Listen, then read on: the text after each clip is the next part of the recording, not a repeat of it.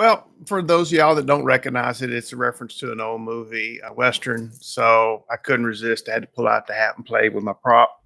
Um, Today is about the good, the bad, and borderline personality disorder. Today, mostly it's about the good. If you want the bad, you can go look that up online. There is a ton of stuff said about borderline personality disorders. And a lot of times people get very scared when they go look at Dr. Google or they go on YouTube or they read about what other people have to say, family members have to say about people with the diagnosis borderline personality disorder. Since about 80% of my clients roughly have a personality disorder or at least one, and out of those, probably 80% of those are borderline personality disorder. It's the one that I'm most familiar with, and it's the one that I work with the most. A lot of times when people come to talk to me and they have that diagnosis, they're really down on it. They read a lot of stuff on the internet that is not happy stuff. And if you yourself have went through and read even the basic criteria and understanding it, it's a lot of serious stuff.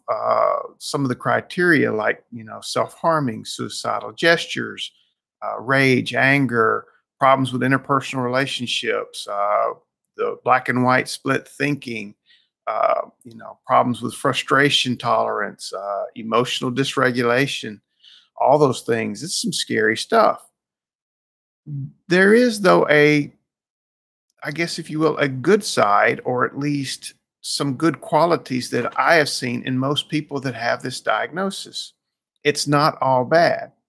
First and foremost, like I tell everybody, whatever diagnosis you have, the criteria that you have to meet it goes along with coping skills that you've had somewhere along the way, and those coping skills got you through some rough situations. If you have borderline personality disorder, odds are you've had it since you was very young. It may have not been recognized particularly as that until it started to manifest more basically in your face with the more serious criteria. A lot of people that I talk to, though, they can go back and trace 6, 7, 8 years of age having problems with rage and anger and problems with frustration tolerance. There's also a lot of trauma background that goes with this diagnosis. Having trauma itself does not necessarily, in my opinion, cause this diagnosis, but having this diagnosis and having this kind of a mental makeup will make you more prone to take things more traumatically.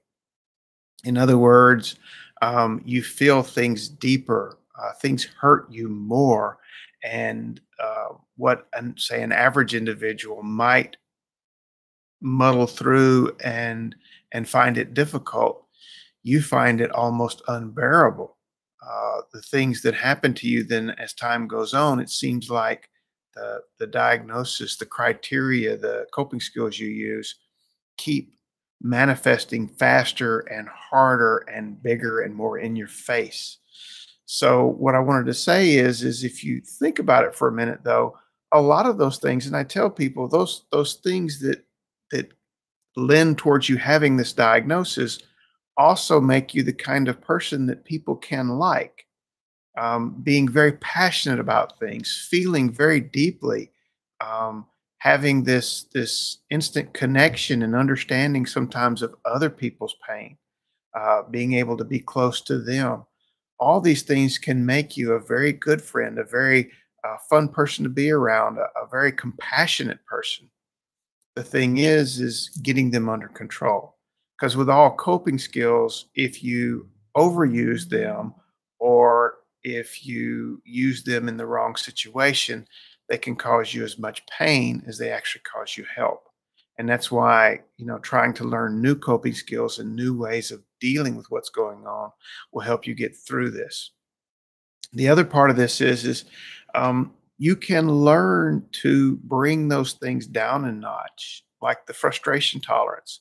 Learning to deal with that means that you can handle things when they go wrong or when you perceive them as going wrong and handle them better over time, which means that you have less problems in your life.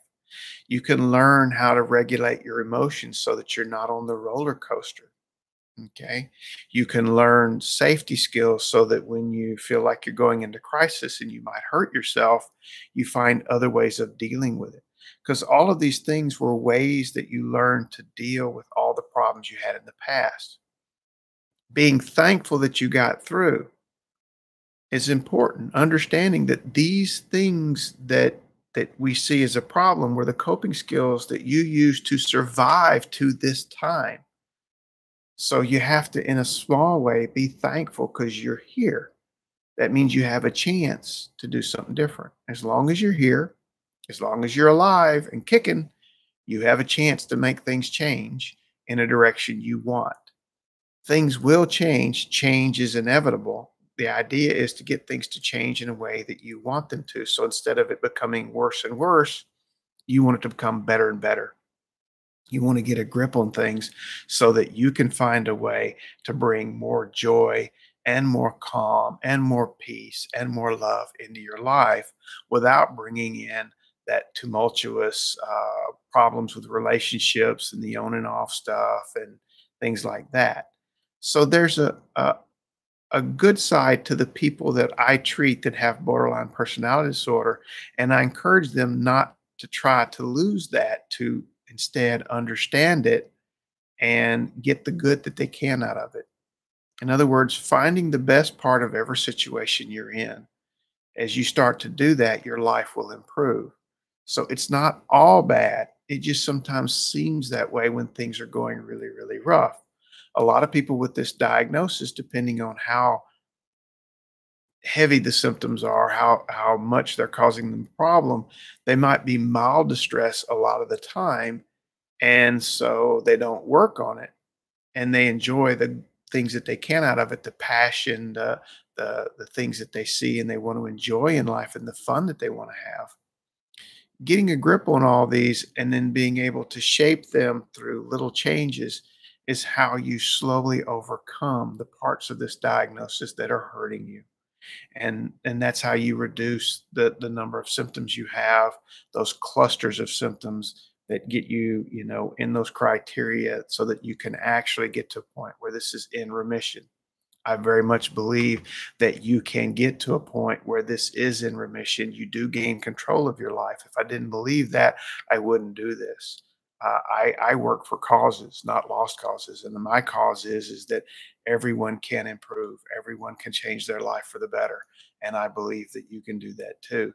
So if you're looking in the internet, and you're reading stuff, and it's scary, take heart.